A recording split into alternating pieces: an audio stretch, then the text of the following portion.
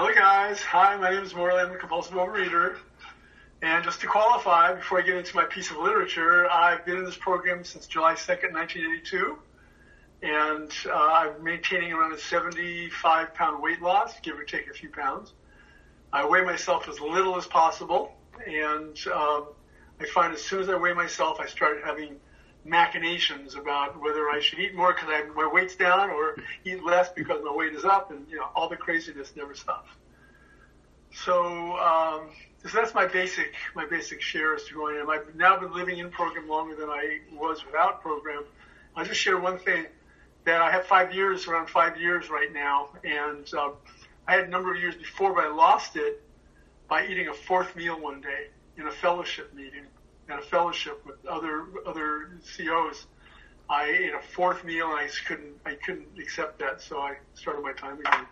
Anyway, the literature I've chosen to talk about comes from our beloved demised Lifeline. I've been reading Lifeline with my sponsor for at least 12 years together, and I've got a whole bunch of them in the back. And this is from the November-December 2020 issue. And so the name of the piece of literature is called Abstainers and Maintainers. And I read this originally on November 16th, and then I read it again on February 18th and realized this is what I wanted to share on, because it's really kind of neat. It's organized, and I can really share myself through it. So I'm going to start it right now. Abstainers and Maintainers. I've been thinking that a list of the common characteristics among longtime abstainers and maintainers at Overeaters Anonymous might be very revealing and helpful. In my mind, I picture all these members attributing everything on the list below to working the program, the 12 steps and 12 traditions into their daily lives. Okay, so there are different characteristics of people who have long-term abstinence, and I identify with some and I don't with others, so I'm just going to go through them. They have a healthy, conscious relationship with a loving higher power greater than themselves, and they maintain that relationship on a daily basis. It has been a very great struggle for me to find a higher power. For a long time, it was the group itself. It was Overeaters Anonymous itself, and I had depended on the group, my sponsors and the fellows, for a long time. There was sometime into 20 years in program that I heard someone say, if you're doing it alone, you're not doing it. And that struck me very forcefully. Up until then, I didn't have any friendships within program, and I had very little fellowship, and I had a hard time staying abstinent. There was a time in my program life, probably around 10 years in also, that I just left OA for a few months, because I thought I was one of those people who just couldn't get it. But I found that it just made everything worse. I belonged to multiple programs, and the minute I left going to meetings, my life just got very, very, very unmanageable, and my disease took over, and I realized as much as I think I should be living a certain way or being absent in a certain way and be discouraged if I'm not, just being here allows me to grow, work the steps, have a sponsor, constantly be in a process of self-growth. And so right now I do have a felt experience of a higher power. I pray on my knees, and when that fails me at times, I really depend on the fellowship. I call more people, go to more meetings. I externalize my higher power. But I do have an internal sense also. But that took me a long time to find. They like themselves, at least most of the time. Well, that's a really important quality that's been very hard for me to find. I didn't like myself. I didn't love myself. And I think that loving oneself is actually the core of recovery. For me, it's been the core of recovery. And the love of oneself actually allows me to tolerate and accept a lot of the things that I find, that I'm inadequate in. And allowing myself to love myself, kind of gives me freedom and a relief from all the self-criticism and the self-embroilment. Okay, they don't diet. I diet. I've been in a program a long time ago for periods of what I call weight loss abstinence, and it just eventually gets me in trouble. And so I have a food plan now, and I'll go over it a little later on the list, but it's no longer a diet, it's a way of life. They don't weigh themselves every day. I went through a period where I was weighing once a month as well as checking my blood sugar and doing a lung test, part of a kind of what I call my biometrics. But I found that didn't work for me. I had to stop weighing myself. Because like I shared just a little while ago, the minute I started weighing myself and my weight was down, I started eating too much. If my weight was up, I started, kind of restricting. I have both sides of this illness. I've been as low as 155 pounds, which is very skinny. I've lost all the the fat in my liver. I go into these blind rages from a hypoglycemic rage, it's called, because I had such a rigid food plan, and because from weighing myself and trying to control my weight. They don't judge themselves for mistakes they make with food or for their body weight because they know that they're health issues, not moral issues. And the self-judgment was part of my life of judging others and myself. I really believe that we are just another person in our own attention.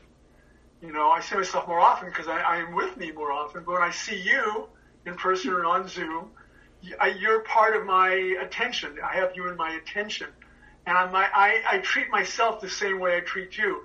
If I'm judging you for your food struggles, if I'm judging you for your moral lapses, what I perceive, it's a way of keeping people away from me. I learned that in my very first, my second big inventory. I did a 4th-step inventory really early in my program. It was mostly just my therapy issues. But my second 4th step, it took 12 hours to give away for a 5th step. And one of the big takeaways is how much I keep people at distance by judgment. And so if I'm judging myself for my lapses or for my weaknesses or strengths, that means I'm not loving myself. I'm not close. I'm not intimate with myself. And it's not moral issues. I really believe that it's a matter of skill. I'm trying to take judgment of moral values out of my vocabulary, out of my way of thinking. Something is skillful because it enhances my life, or it's unskillful because it has a negative impact on my life. So there's nothing that can't be seen as either skillful or unskillful. And that takes an awful lot of burden off me. Okay? They have some kind of structure for their food. I do have a structure. I have 3 meals a day. And if I go more than 6 hours between the meals, I can have a snack. Usually it's a protein snack. It'll be a hard-boiled egg or a couple ounces of cheese, whatever. I allow myself, because my goal is to be comfortable and not to have to be too embroiled with thinking about my food all the time. I don't want to replace one kind of obsession with another obsession. So I do allow myself a snack as part of a structure. Some kind of plan is what, when, and where, and how they eat. And I do have that. It's over time, it's become more gentle. It's become more gentle and less rigorous in a sense. But it works for me. My weight's been maintained for a long time. Also, as a pre-diabetic, my mother, sister, cousin all have very full-blown diabetes. I'm the only one who's got my A1C is 5.6, if you know what that means. I want my blood sugar to be as even as possible. I don't want it to be going up and down severely. So I have my little snacks. They never have to reward themselves with food because there's never been deprivation for them. It's about freely choosing what they eat. So I have a pre-meal. I'll share with you a pre-meal meditation I do. Oops. And I say this pre-meal meditation before I start preparing the meal, because that's part of my meal. Preparing is part of it. It says, whatever food I use for this meal will not be used for intoxication, but simply for the survival and continuance of this body, for ending its afflictions. Thus I will destroy feelings of hunger without creating feelings of overeating. And with that, I'm allowed to enjoy my food and relax around it. They remain willing to go to any length to maintain their recovery. Now that's a really important one. Because that was from the very beginning, I knew they had to go to any length. And for me, that means a couple things.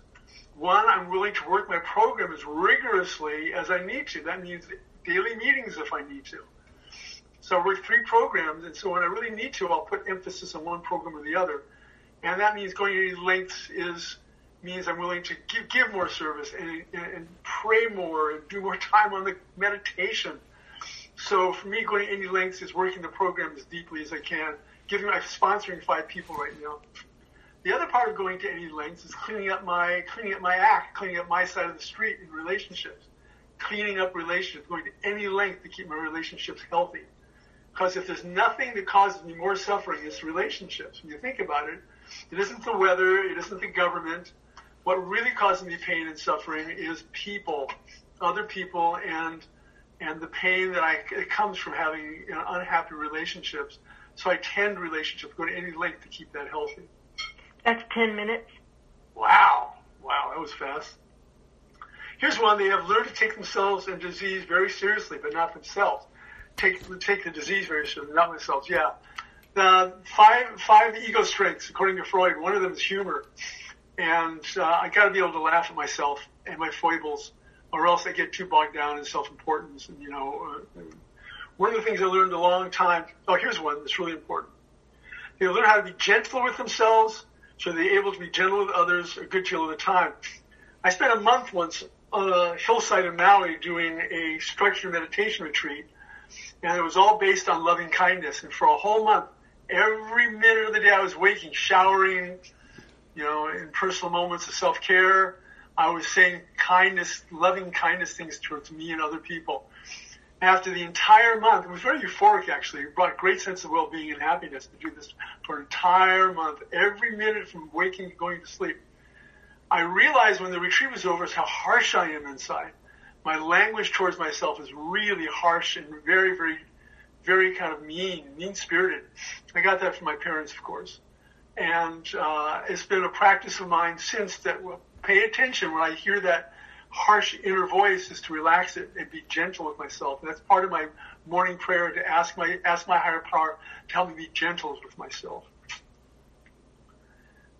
They have a positive outlook on life and are not consumed by fear and negativity. I was a fear-based person, consumed by negativity and fear, and it's hard to see it when that's all you know. I'm a registered nurse. I've got a career, of idealism and altruism, but I was a bad guy to work with. I was very, very abusive and very, very hurtful to people that I worked with. And it's because I was so afraid and so full of negativity. And my first amends were like 3 years before program, when my boss told me if I didn't go around, listen to people, and apologize, she was going to fire me. And I had to do that long before program. Okay? So life is having a purpose. Here's another one. They are, to a large extent, honest with themselves and others. The Big Book says honesty is the only real requirement for recovery.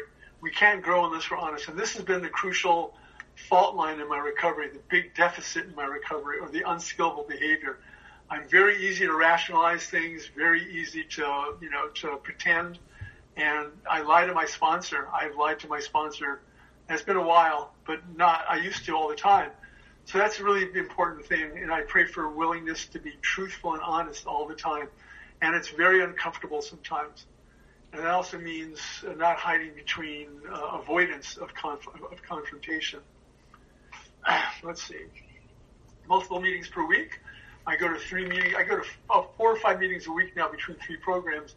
And right now my emphasis is on OA, and because I have to be constantly working all 3 programs. They can give back whatever they can, what was so freely given to them. I've been on the board, and also I sponsor 5 people now. But it's more than that. It's being kind to newcomers, being interested in newcomers, being welcoming newcomers, and fellows 12-step within kind of work. And One more minute. Okay, let's see. Let's find one more really good one, and then we'll finish the article. Here's the really good one. This is the last one on the list. They hold no reservation in the backs of their minds that someday they will return to eating like a normal person. This has been one of the hardest parts for me, especially if you're a rationalizer like I am.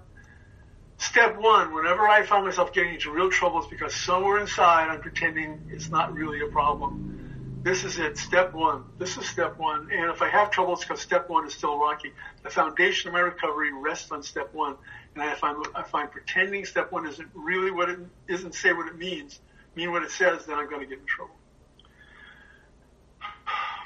They are attentive and welcoming to newcomers.